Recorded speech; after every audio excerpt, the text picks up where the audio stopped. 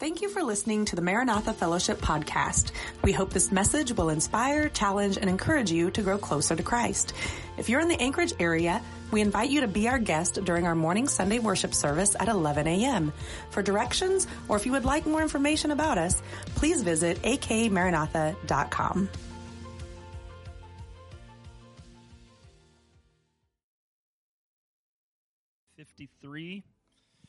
Isaiah 53.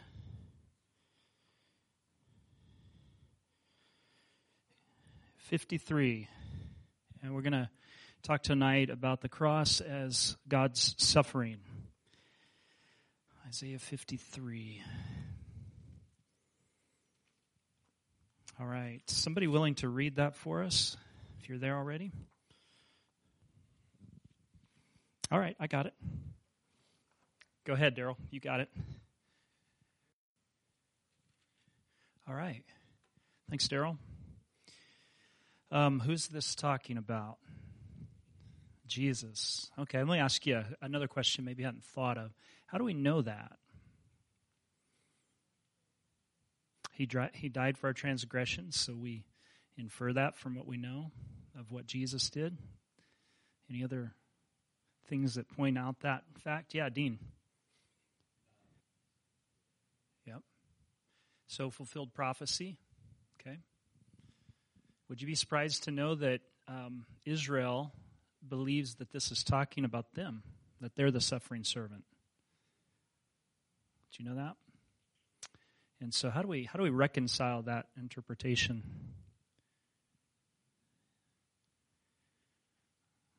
I want to suggest to you something. Go ahead, Susie, you know? Okay. Yeah. And that may be the case here, as one thing that comes up again and again is God refers to Israel as his son, okay? And then he refers to Jesus as his son. And sometimes those prophecies, they overlap. For example, back in the Exodus, something really big happened, and it's already hinted at in the name. What happened in the book of Exodus? They left. They exited when we got off the boat in Greece, and we disembarked from we on our trip to Turkey and Greece. We disembarked from the little cruise that we took between Turkey and Greece, and I looked up and I recognized the Greek letters, and the exit sign said Exodus. It's like, okay, I know what that means. Okay, so God says in the Old Testament that out of Egypt he's going to call his son. And he did call his son. His son Israel. And then we find in the New Testament that same verse applying to Jesus. Out of Egypt I will call my son when they went to escape Herod. And so I think what has happened, there's other verses that refer to this, is that Jesus is the fulfillment of Israel. He is the Israel of God. Okay, so when you look at what Jesus is, he fulfills this. And while there may be a case that could be made that Israel fulfills this as a suffering servant, I imagine that no nation has suffered more than Israel has suffered in terms of historical longevity of suffering. Jesus is the ultimate fulfillment of that, being God's son. So let's talk tonight about this. You know, people suffer. I don't have to tell you this. And we see it in the Bible, and we see it observable in the world around us, and we know it from personal experience, what suffering is like. But in the Bible, God is shown as suffering. He suffers, and he suffers with humanity. He's grieved at the wickedness of people. In Genesis 6, when he looks out and it says the inclination of people's hearts were always wicked all the time. And God's grieved that he made mankind. He's sad about the state that people have come into. And you can imagine that same feeling must have been there in the fall in the garden. So he's grieved with the wickedness of people. He's grieved at the oppression of his people. Do you remember when God called Moses, he said, I've heard the groanings of my people in Egypt. And he prepared to send a deliverer to rescue them. And then he's grieved at the unbelief of his people in the Old Testament and in the New Testament. And then we see him grieved at idolatry, which the Old Testament refers to both in symbol and expression as spiritual adultery. That you've gone off with these other gods and you've treated them like you should only treat your true husband.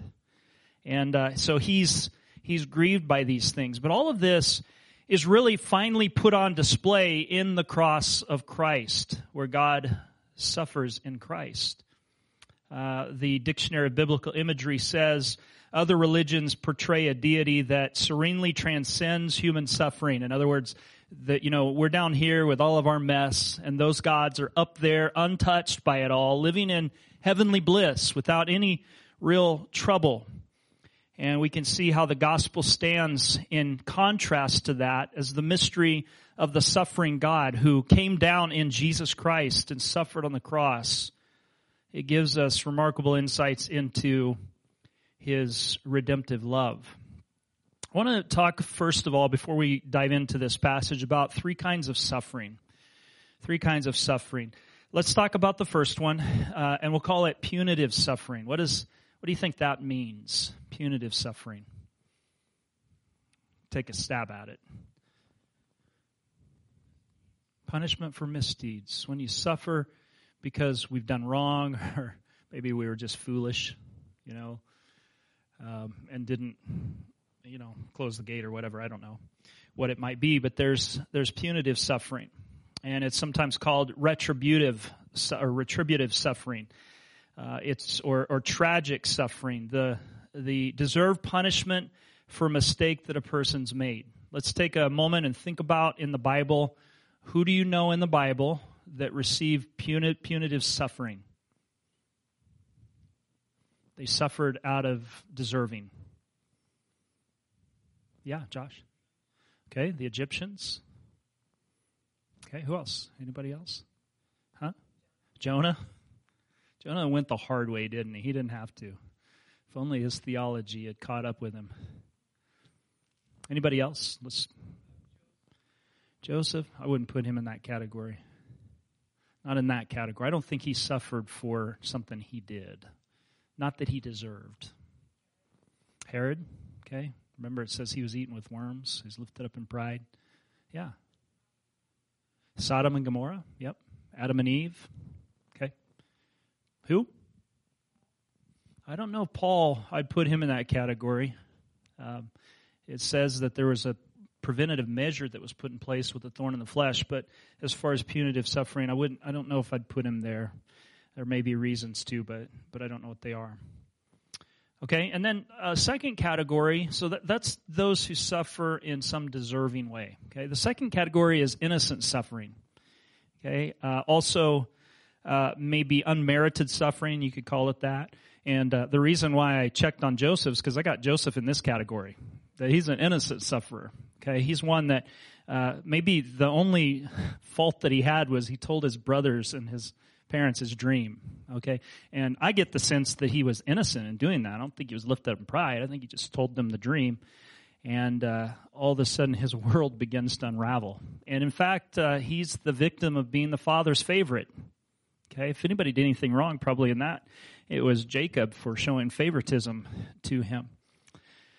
And his brothers, of course, they were guilty. And so what did they do? They were going to kill him.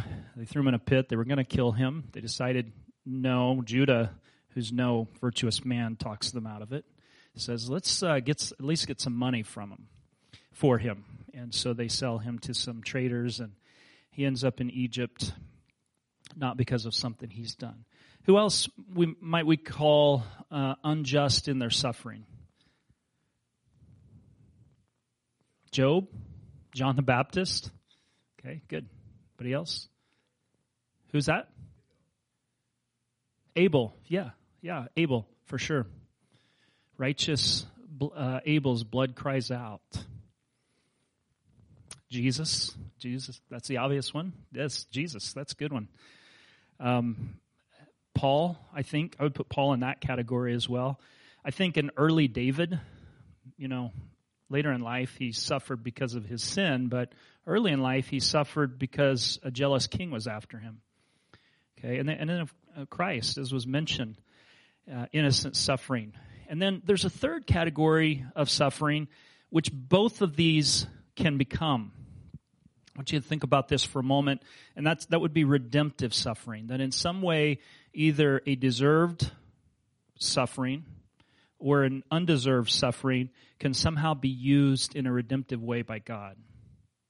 Anybody think of a verse that relates to that? How suffering can be used by God? Count it all joy, okay? God works all things together for good, for those who love Him, called according to His purpose. Okay? Has there ever been a time when somebody has sinned and then they face consequences and then it caused them to repent? Okay, Peter. So I think in that area, you've got people who have suffered for something that they've done wrong and it's caused them. I would put also Nebuchadnezzar in that category. Remember, he roamed about like a wild animal eating the grass of the field, and God humbled him. So he deserved that, and it led to a redemptive purpose. And what about anybody think of, let's not mention Jesus just yet, because I think we will all go there in our minds, but how about a redemptive suffering of somebody who is innocent? Joseph. I think Joseph. And how is that redemptive?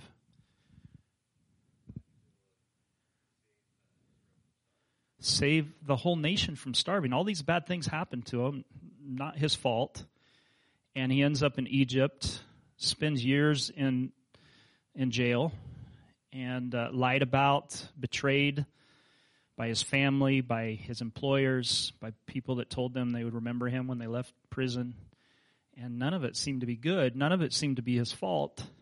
And then in the end, he says in Genesis 50:20, everything that happened to me, you meant for evil, but God meant it for good, to save many people alive.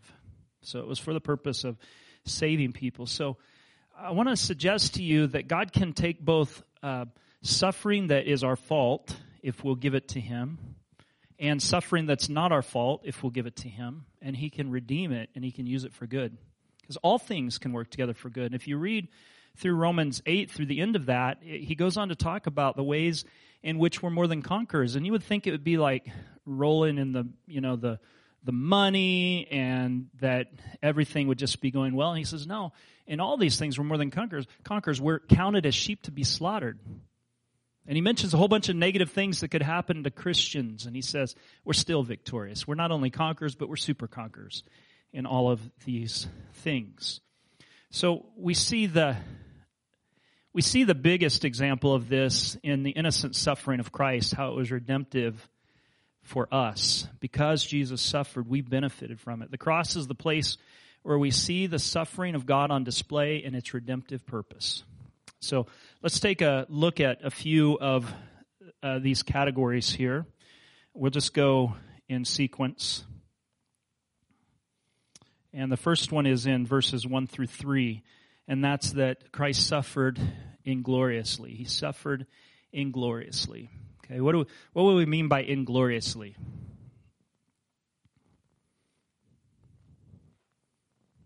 What does inglorious mean? What's that? Shamefully? Okay. It's not in a prestigious way. Jesus didn't suffer in a way that anybody would want to suffer with. The purpose of the Roman cross was to humiliate and kill. And it served as a warning to other people, don't mess with Rome. We mean business.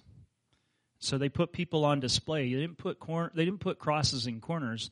They put them along the sides of highways so that people would walk past and they would shake their head and say, I don't want to be that guy.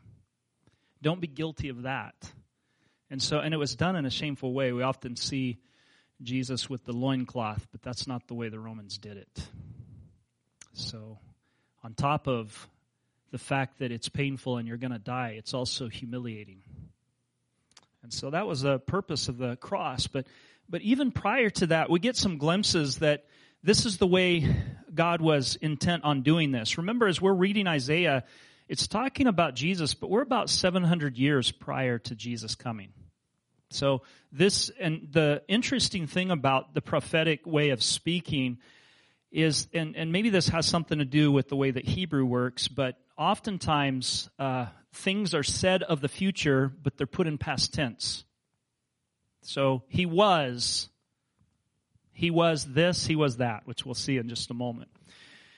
So I want you to see, first of all, in verse 1 here with me, that the Lord's way, whatever the Lord is talking about here in chapter 53, this is God's way of saving his people. Okay? And I want you to notice with me by these first two questions that the Lord's way would be unexpected. So it's being prophesied, but he's telling them ahead of time it's going to be unexpected. Have you ever been told about a surprise and then ended up being surprised anyway? And that's the kind of thing that happens here, because when Jesus comes, nobody's really looking for this. And even though they've been forewarned by 700 years, and many of them had the religious leaders, many of them probably had the book of Isaiah memorized word for word. You could start a sentence and they could finish it. Yet they still missed what Jesus was about. They were looking for a Davidic figure to come in and kick the Romans out, to make all their dreams come true in terms of their national identity, to see God's glory come down and Israel be glorious again and Jerusalem be glorious again. And because their eyes were set on a certain expectation, they missed the real thing. Are you with me on that? Why didn't the people who told the wise men where he would be born, why didn't they go worship him? You ever wonder that? Why didn't you go? They went back to their homes. Oh, yeah, he's supposed to be born in Bethlehem, but we don't think it's happened yet. I guess. I don't know what they were thinking. But the Lord's way was unexpected. So notice these first two questions in verse 1 here. Who has believed our message? Who has believed our message? And to whom has the arm of the Lord been revealed? Who has believed, and to whom has it been revealed? In other words, who really is getting this? Who is getting this? Who is understanding what God is about to do? And this is surprising because of who he is. So that first question, Isaiah is saying, look, this is going to come across in a way that people are not going to believe this is God doing it. Okay, at first. Hopefully, you and I know. And so once the mystery has been revealed, it seems obvious. But prior to that, it doesn't always seem obvious. So he's saying, who has believed our message, and to whom has the arm of the Lord been revealed? So he's showing that this is a particular way God's going to save, but it's kind of, in a way, inglorious. Notice that he says, the arm of the Lord. And the arm of the Lord, hopefully I have this here. The arm of the Lord means the might of Yahweh. Okay, so Lord here is going to be the word Yahweh. So it's not Adonai as we might expect to find, but it's Lord. And the arm of the Lord is a picture for us. Picture. So whenever the Bible talks about the arm, it's usually talking about strength. The right hand or the right arm is the arm of strength. And here it's talking about the arm of the Lord. You can see some examples of this. Exodus 6:6, Exodus 15, verse 16. These would be good ones to look up. I'll show you one of these here. Isaiah 40:10. See, the sovereign Lord comes with power, and he rules with a mighty arm. The arm is a symbol of power. Okay, so then one of my favorite verses in Isaiah, the Lord will lay bare his holy arm in the sight of all the nations, and the ends of the earth will see the salvation of our God. He's going to roll up his sleeves and show what a great God he is. How's he going to do it, though? He does it in a surprising way, because what the arm of the Lord is referring to here is Jesus. Jesus is God's arm in this. Now, don't get weird about it, like we've got to somehow subdivide God into different parts. This is a metaphor that's helping us to understand God's strength and power is going to come through this suffering servant. Okay? This is why the world can't figure it out, because God slipped under the radar. He did things in a way that was surprising. Okay. Isaiah 59:1, surely the arm of the Lord is not too short to save, nor his ear too dull to hear. It's also surprising because of what he's like. I get to notice some things regarding what he's like here in verse 2, I think it is here. Say, he grew up before him like a tender shoot. The first he is referring to Jesus. The second him is referring to the Father. So this is Jesus growing up in his human form before the Father. Okay, like a tender shoot. Okay, and like a root out of dry ground. What kind of image does that give you? Well, if you have plants, we've been notorious at our house for not being able to keep plants alive. If you know plants that dry soil, Janie heard me say that. It's her fault, really. Dry soil doesn't grow plants too well, right? You have to water your plants appropriately, not too much, and definitely not too little. So what is this image that's being communicated here about what the suffering servant is like? Well, a little plant, a little sapling, the word that's used there is like a suckling or a sapling, has grown up before him. And this is a little plant that looks hopeless because it's growing in dry soil. Okay, so how would you explain that? Like, for one thing, earlier in Isaiah, he talks about a shoot growing up out of the stump of Jesse. Okay, you ever heard that picture before? That picture is that it looks like the tree is dead and cut off. Like there's nothing going to grow there. And somewhere out of the stump grows this little shoot. It looks hopeless, but it's not, because a new sprout has begun to grow. And who is Jesse? Who is Jesse? David's father. And who is David in relation to Christ? Yeah, somewhere back, and he's a picture of what Christ is to be, the Davidic dynasty that God promised David. David wanted to build a temple, a building. And God said, no, for whatever reason. One of the explanations is he's a man of war, and he wants the person to build this to be a man of peace. But there's some other things in that suggest maybe there's other reasons, but we don't know what they are. But I'm going to make a house out of you. And house is another word for dynasty or legacy.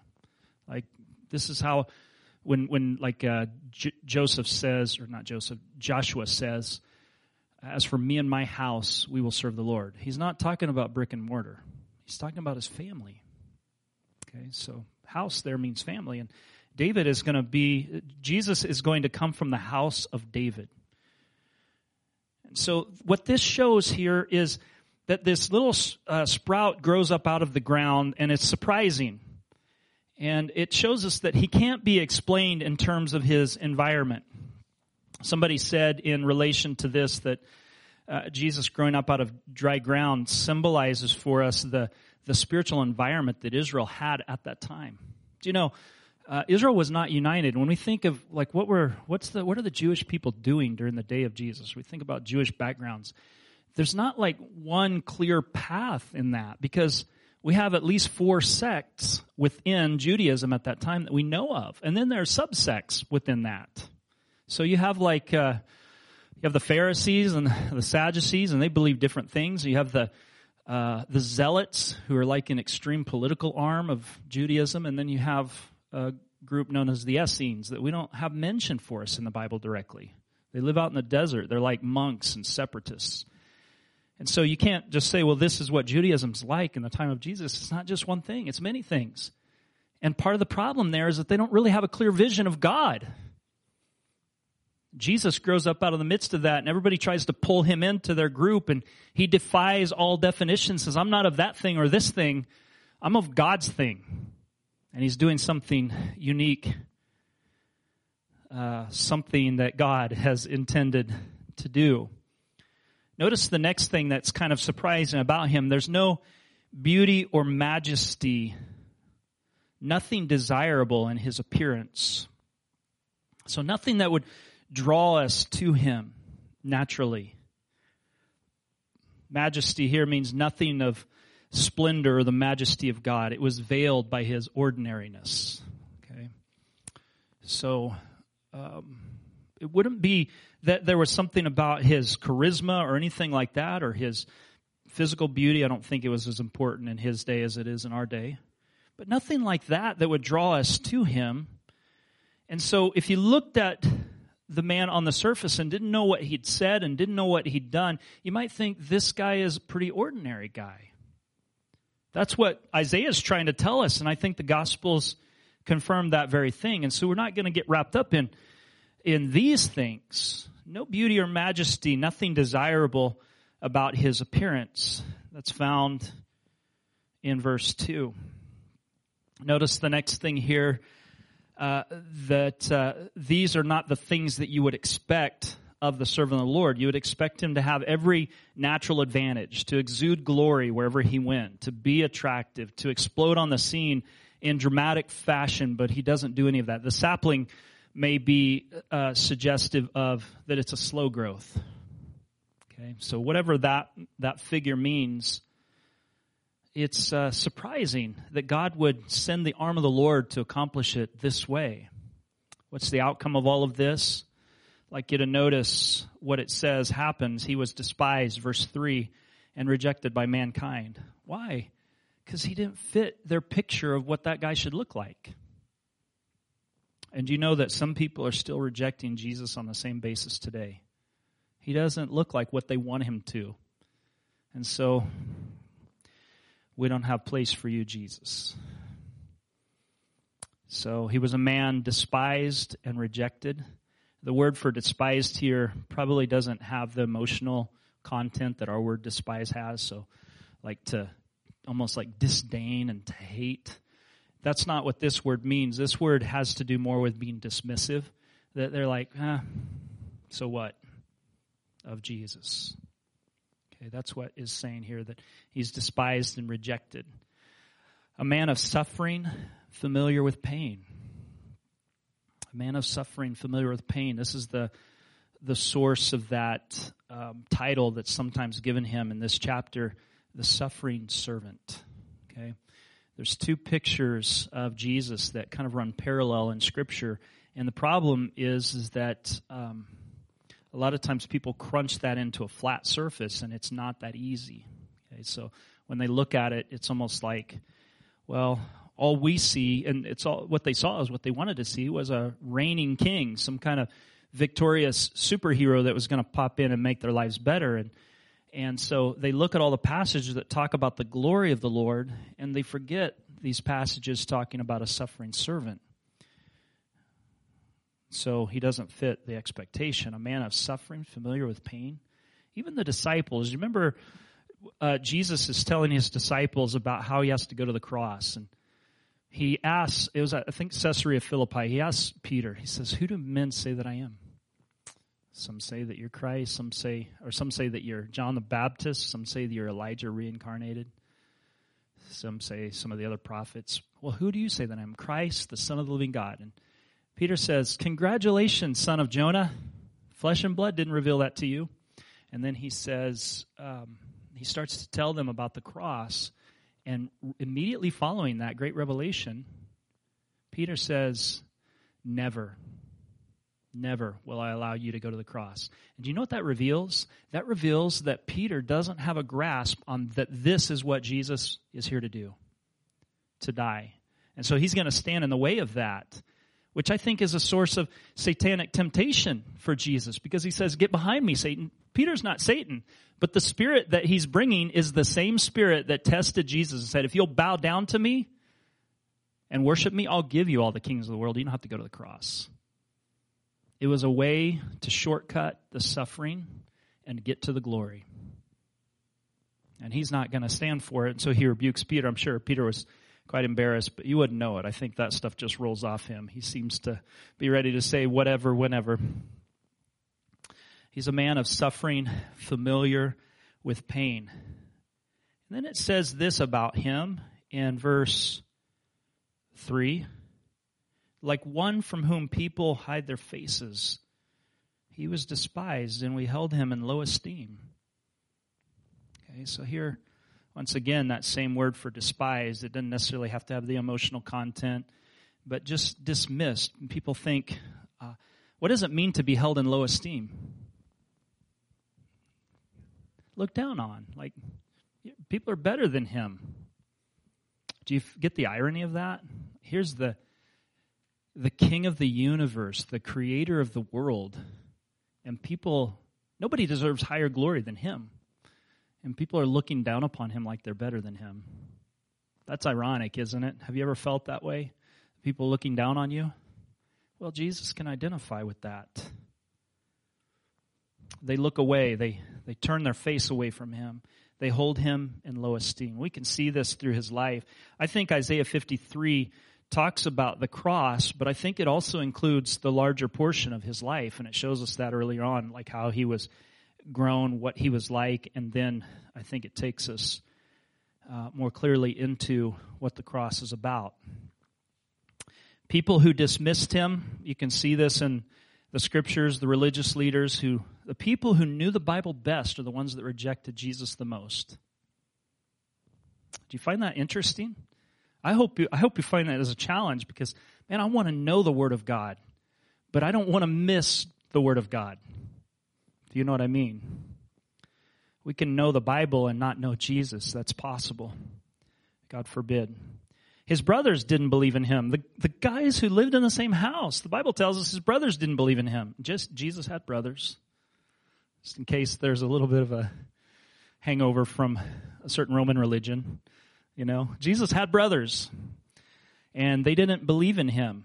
And if you're in the James study, you found out that one of his brothers becomes saved and then writes one of our letters. In fact, two of them we know of, James and Jude.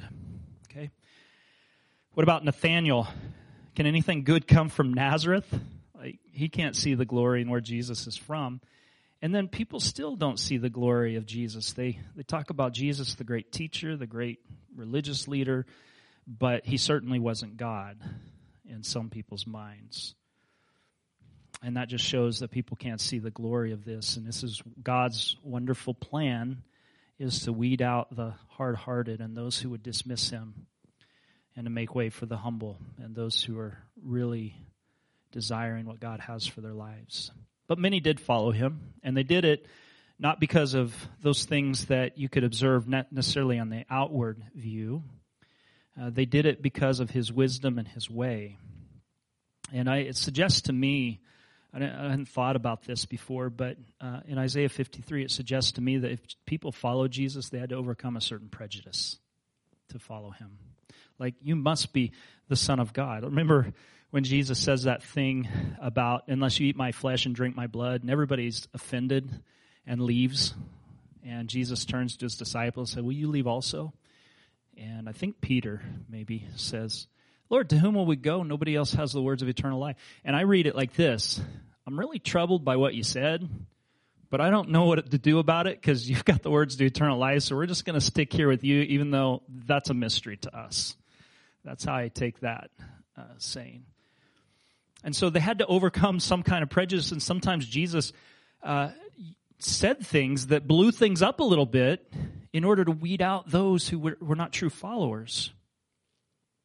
And here's the irony of his being rejected, is that this is God's Son coming from God's glory, an expression of God's power, the arm of the Lord, for the very people who wrote him off.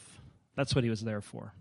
That's an irony, isn't it? This is a beautiful Savior that we follow because of what he's accomplished for us. I'd like you to notice this next thing here. He suffered vicariously. That's a word we don't use every day. It means serving in a way instead of somebody else. So if we apply that to Jesus, he suffered instead of us. Okay, we could put substitutionally. That would work there too. I think vicariously has a particular significance. Relates to Jesus. Notice what this looks like from the outside.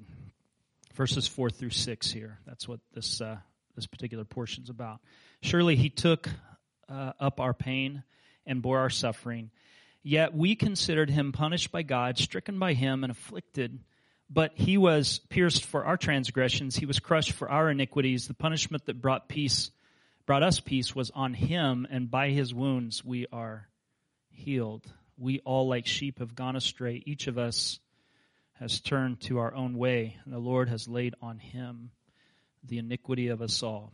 Take a look at this from the outside. As you look at what Jesus is about, one of the things that you see in the Old Testament is this very tight understanding of sin to punishment ratio. Like it's a 1-for-1 ratio. Okay? So in other words, if you're having a hard time in life, what did you do to God? That was the thinking. You can see that in Job's friends. Like they're sympathetic with him, but then they're like, Job, come on, you can be honest with us. We're your friends. Tell us what you did. And he hadn't done anything wrong. He was innocent in his heart towards the things of God. And you can see that kind of thing reflected even in the disciples' attitude when they see the blind man and they're like, Lord, who sinned, this man or his parents? And he said, neither this man nor his parents. This is for the glory of God. So it wasn't that they had committed some sin that caused them to be under the retributive punishment of God, though sometimes that can be the case. But it wasn't here in this case, and I don't think we can view it as so simplistic, but they did. And so from the outside, it looked like Jesus, if he was suffering like this, must be under some kind of punishment. Okay, verse 4, look at what it says there. It says, surely he took our pain and bore our suffering. We considered him, we thought of him as punished by God, stricken by him, and afflicted. Punished, stricken, afflicted. And that's true, he was, but not for the reasons people thought. Remember the hang-up in Judaism against accepting Jesus was that anyone who's hung on a tree is under the curse of God. Okay, Deuteronomy 21:23. Anybody who's hung on a tree is under God's curse. And so people had a problem with that, and that was an obstacle to some people coming in faith. How can you say Jesus was sinless when he was hung on a tree? And the Bible tells us if you're hung on a tree that you're under God's curse. How can that be? And I think Paul wrestled with this, and then he remembered his Isaiah 53, that he wasn't cursed for his own sin, he was cursed for our sin. It looks like Jesus is cursed, and he was, but he was receiving our curse. And so if it looks like he's under the punishment of God, he is, but not for his sins, because he was suffering vicariously. So it looks like God has set his face against Christ, and he did, under the curse of sin, smote by God, holy, punishing holy for the sake of the unholy. So what he did was for us. Notice these statements. He took our pain. Verse 4, he took our pain. Took here and bore, which is in the next phrase. One thing that we got to be careful of is not, in these poems, these Hebrew poems, not taking these words apart and making them completely different, because sometimes these are synonyms of one another. So when it says took and bore, it's talking about the same kind of thing here. And this word means to lift and to carry. So when he took our pain and our suffering. This is pain and suffering that's the consequence of sin, punitive suffering. He took that innocently upon himself, and he carried it. He carried it.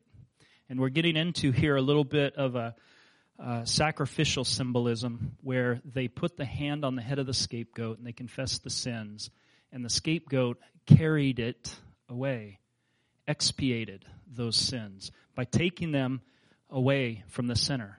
That's what Jesus did. He took our sins. He took our pain upon himself. He carries it away. Okay. He bore our suffering. He was pierced for our transgressions. Transgression has a slight nuance here, which means a lot of the same thing that sin means, but transgression means, if we want to be precise about it, to cross a line. So it's like if you step onto somebody else's property where they say no trespassing, you've transgressed. Okay, so it's to cross some kind of a line. Remember, we've talked about recently when you're a kid growing up in the church, a lot of times you want to know where the line is so you can get right up next to it. Well, transgression is crossing that line. And so he takes our He was pierced for our transgressions. Okay, and then he was crushed for our iniquities. Crushing is referring to the crushing agony of death. It's something like being trampled under. Okay, and iniquity here is sin and guilt together. And we might use sin in a singular way. Sometimes we talk about sins and we're talking about like an itemized list of sins. And then sometimes we talk about sin, singular. And what we mean is like the sin seed that's in people. You know what I'm talking about? That he'll deal with your sin. And we're not only just talking about the acts that you've committed, but also the guilt that you carry as a result of those things. And so when we're talking here about the iniquity, that would be the nuance here. But I would be careful about making too much of a distinction. What Jesus did is he carried all of that. He was crushed for our iniquities. What he's doing in the cross is taking care of transgressions and iniquities, all of our sin, our suffering as a result of that, and he's dealing with it. And so I would be careful about making a distinction. I've heard teachings on this where people want to set iniquity aside as a special category of sin, where okay, you need to have your sin under the blood of Jesus, but then when it comes to iniquity, you kind of need to do something special to deal with that. And I want to suggest to you that diminishes the work of Christ. Christ's work has accomplished all that. He's taken care of our sin. He's pierced for our transgressions. He's crushed for our iniquities. And so be careful about making too much of a distinction between those two. It's Christ conquering all of it. And he's punished for our peace. The punishment for our peace was on him. Punishment needed to happen so we could have peace. Okay, so when we come to Jesus, do you know, we need to be forgiven and we need our conscience to be cleansed and healed. When it talks about the punishment of our peace, though, it's not talking about inner tranquility. That may be part of it, but that's really not the main point. The main point here, when it talks about peace, and the Hebrew understanding of peace, shalom, is well-being. So, when it talks about what he's done, he took punishment for our well-being. It's not just so that we could feel forgiven, though that is a glorious part of it, but it's more than that. It's so that we can stand in right relationship with God and be well. And we can say of our soul, all is well because of what Jesus has done. Even if life brings its worst to us, we can say in Jesus, all is well. He's glad for that. And then he took wounds for our healing. Peter points out the fact that this primarily is talking about spiritual healing, but Matthew, when he talks about it, is talking also about physical healing. And I want to talk more about that in just a moment, because there are times in life when we carry sickness in our body, but God will heal everyone who's saved. Do you know that your body will be whole? And he might do it in this life, and he might do it in the next life, but you will have a whole body. Amen. Well, I thought we'd be excited about that. Some aren't excited. I don't want to wait. I want it right now. Heal me now. And he can, and he might. So what was the cause of the suffering? It goes on to say here, the Lord laid on us the iniquity of us, laid on him the iniquity of us all. And God laying it on him is the atonement by placing our sins on Christ so that his suffering equates with our suffering, that he's taken our suffering for us. God laid on him the iniquity of us all. So what was the cause of suffering? We all, like sheep, have gone astray. That's the reason that we need a Savior, is because we've all gone astray. And then each of us has turned to our own way. Okay, so when we come to Christ, there has to be a recognition that we've lived life as rebels. Even if we're not nasty, surly rebels, we might be nice, genial rebels who are like, no, I'm just going to do it my way. We're not mean about it, but we're doing it our way, and we're not doing it God's way. And that's sin. You can do it nice or you can do it mean. It's sin. It's still rebellion. And what we have to do is come back to the path. And in the Hebrew Old Testament, it's God wants us to turn from our sins, to turn from our wicked path, and go the right way with God. And so we get back on track. So we're not going astray anymore. We're not going to the right or the left. We're walking the straight and narrow. In the New Testament, it's metanoia, it's repentance. It's changing our mind and changing our direction as a result. That's God's expectation of us. And so he sent Jesus so that we could get turned around. He took our sin and our punishment with us. The next one here is he suffered innocently. I've got a cruise if we're going to get through this. These verses point to his undeserved suffering. Some people suffer punitively, that we deserve it. And then some suffer innocently. And Jesus suffered innocently. Notice the surprising outcomes and the thing that this points to. Verses 7 through 9 here. It says, he was oppressed and afflicted, yet he did not open his mouth. He was led like a lamb to the slaughter, and a sheep before his shearers is silent, so he did not open his mouth. So the first surprising thing is that when Christ suffered, he was silent. No guilty protest. I think that's kind of ironic because a lot of people, when they suffer even punitively like you deserve it, they complain. I remember reading about, I don't know if it was Two Gun Kelly or whoever it was, somebody had, some gangster back in the 30s had shot a policeman, and then he got into a high-rise building, got into a shootout with policemen up there, and when they finally caught him, he's like, why is the world persecuting me? What did I ever do to anybody? And a lot of times we're like that, even when we bring it on ourselves, like, God, why am I suffering? We did the stupid thing, but then why am I suffering? Jesus, who's innocent, stood silent and took it. You know, even Pilate's trying to prod him, don't you have anything to say for yourself? And he stood silent and he took it. And he was without advocate. Notice that it says also in verse 7 here, he was led like a lamb to the slaughter, a sheep before his shearers is silent, he did not open his mouth. By oppression and judgment, verse 8 actually, he was taken away, yet who of his generation protested? Jesus went to the cross and nobody stood up for him.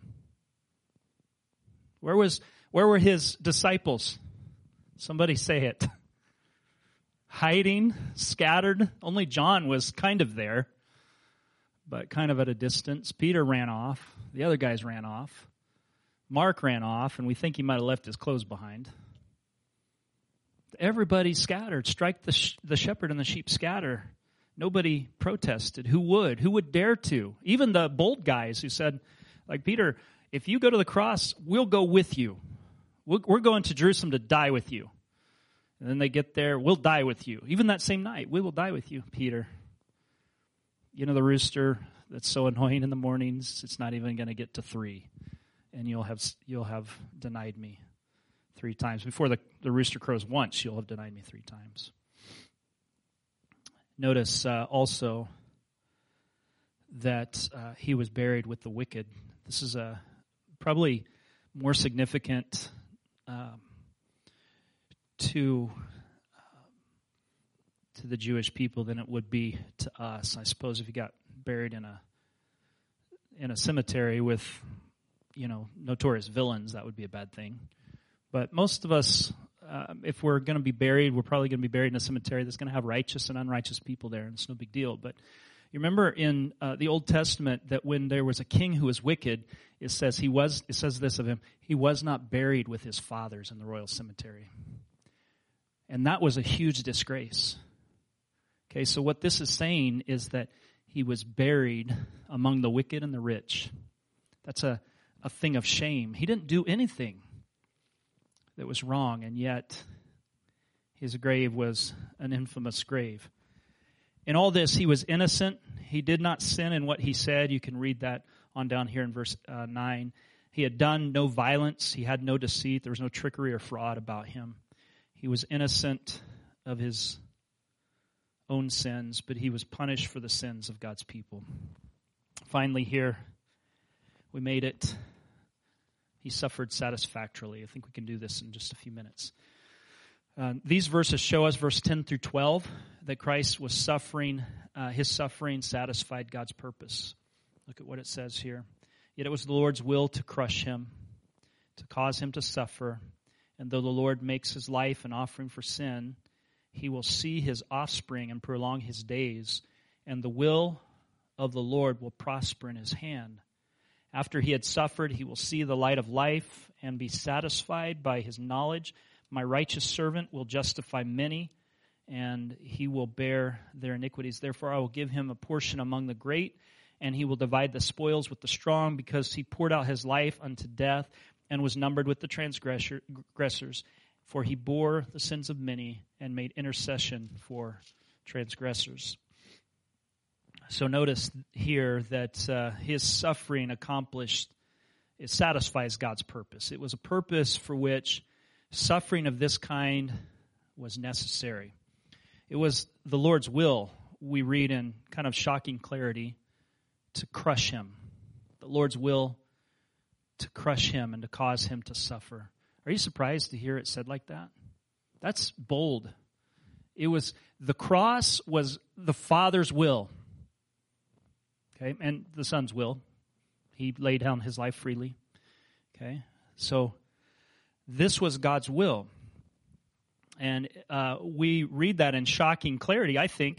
When we speak of God's will, we may be speaking of some different things. And I think it's good to clarify this. Let's take a moment to think about this here. Okay, God's purposes are his will. So there's two ways that we can look at this. When we speak of his will, we might be speaking of ends or means. Okay, there's God's will that, like, this is his desire for the end goal. Okay, and then there are things that we see God says, I want this to happen, even though I wouldn't want it to happen in other circumstances, because it will lead to the end goal. Okay, so you can think about it like here. You can just imagine a cliff. Okay, there's a space between two places. And you have ends over here, and you have means to get there. So God may have a will that, and some people like to divide it this way, and this might help, his perfect will and his permissive will. Have you ever heard that? I don't know that those are the greatest terms for it, but some people like to divide it that way. And so you have things that sometimes happen that it's not God's end goal to make Christ suffer. Are you with me on that? Like, that's not his end goal. His end goal is to save souls. The means for that to happen is Christ's suffering. And so he willed that Christ suffer for the final will of him being saved. I'd like you to notice a verse here that kind of relates to this, 1 Peter 4:19. So then, those who suffer according to the will of God should commit themselves to their faithful Creator and continue to do good. Are you telling me that sometimes God wants us to suffer as a means, not as an end? Do you understand the difference there? There's a whole theology that's out there that does away with ends and means things, just sees this as one narrow little strip of this is what God wills. I want to suggest to you it's more complex than that God may will suffering in our life for a redemptive purpose. For the end to be good. Like he's perfecting our character because he's making us creatures fit for heaven. And so he'll allow things to come into our life that we might not like. For Jesus, it was to go to the cross. He doesn't perpetually want Jesus to suffer. He perpetually wants sinners to be saved. And the means was God's will in Jesus dying on the cross. And it's put so boldly and plainly for us. It was God's will to crush him and to cause him to suffer. It's not the end will, it's the means will. So the Father was pleased with all the Son had done. He will see his offspring. How has Jesus seen his offspring? Are we talking physically or spiritually here? Spiritually. He's had a lot of offspring. Okay? Abraham in the same way. Abraham, we're not all from the direct lineage of Abraham, but if you're a person of faith, you're Abraham's seed. The Bible says that, and heirs according to the promise. You're Abraham's children, should say. Okay, he will prolong his days. Jesus died at a relatively young age. How did God prolong his days? The resurrection, right? He will cause his will to prosper in his hands. So God was going to accomplish his will through Christ. He will see the light of life. He will justify many. I think those are so plain they don't even need comment. And he will bear their iniquities, their sin and their guilt. And he will be a great victor. He will be numbered among the great. And this is talking about his victory. Because he poured out his life, he was numbered with the transgressors. He bore the sins of many, and he made intercession for transgressors. He pleads for them in his life, and therefore he will be great. And so if we flatten the image and just look for a conqueror of a certain kind, he could have conquered politically, but then people would still die and go to hell. But what he did is he conquered spiritually, and he's given us everlasting life. And one day, that will be a visible reign in which we'll be able to look at Jesus sitting on the throne, and he will be the King of all. All this is the demonstration of his love. He's done it for us. He suffered for us. The cross was the instrument through which this happened. Sinful people were responsible. We're responsible. But this is God's will because it was for our salvation. John 3:16, God so loved the world that he gave his only Son. Whosoever believes in him should not perish but have eternal life. Romans 5:8, God demonstrates his love for us in this, that while we were still sinners, Christ died for us. And his suffering means God loves us. Christ's suffering means God loves us. And that's the takeaway tonight from all of this. I hope as we approach Good Friday and Easter Sunday, Resurrection Day, that we'll be thinking about the beauty of our salvation. I know we talked about suffering tonight, but there's a glory in that. This is God's way of overcoming the world. He didn't display his strong arm by smashing the enemy. He took his strong arm and he used it to bear sin, our sin, for our good. Amen. Let's stand together and let's thank the Lord tonight. Amen. Father, thank you so much for what you've done in the cross of Christ. And our best response to you is by giving ourselves wholly to you, turning our lives towards you and walking your way. We pray, Lord, that you'd help us to see that in our lives at times we may stand as innocent sufferers. And I pray that you help us to bear up under that as those who bear the image of Christ and walk the path of Christ, to take up our cross and to follow you with joy. And we pray for your help in that because that's not natural to us. And I'm asking, Lord, that you'd help us to appreciate in greater depth what you've accomplished for us in the cross. We'll pray in Jesus' name. Amen. Amen. Thank you for joining us today. If this ministry has impacted you, we would love to hear about it. You're welcome to message us at akmaranatha.com/contact or message us on Facebook at Maranatha Full Gospel Fellowship. We pray you are blessed by the message and have a wonderful week.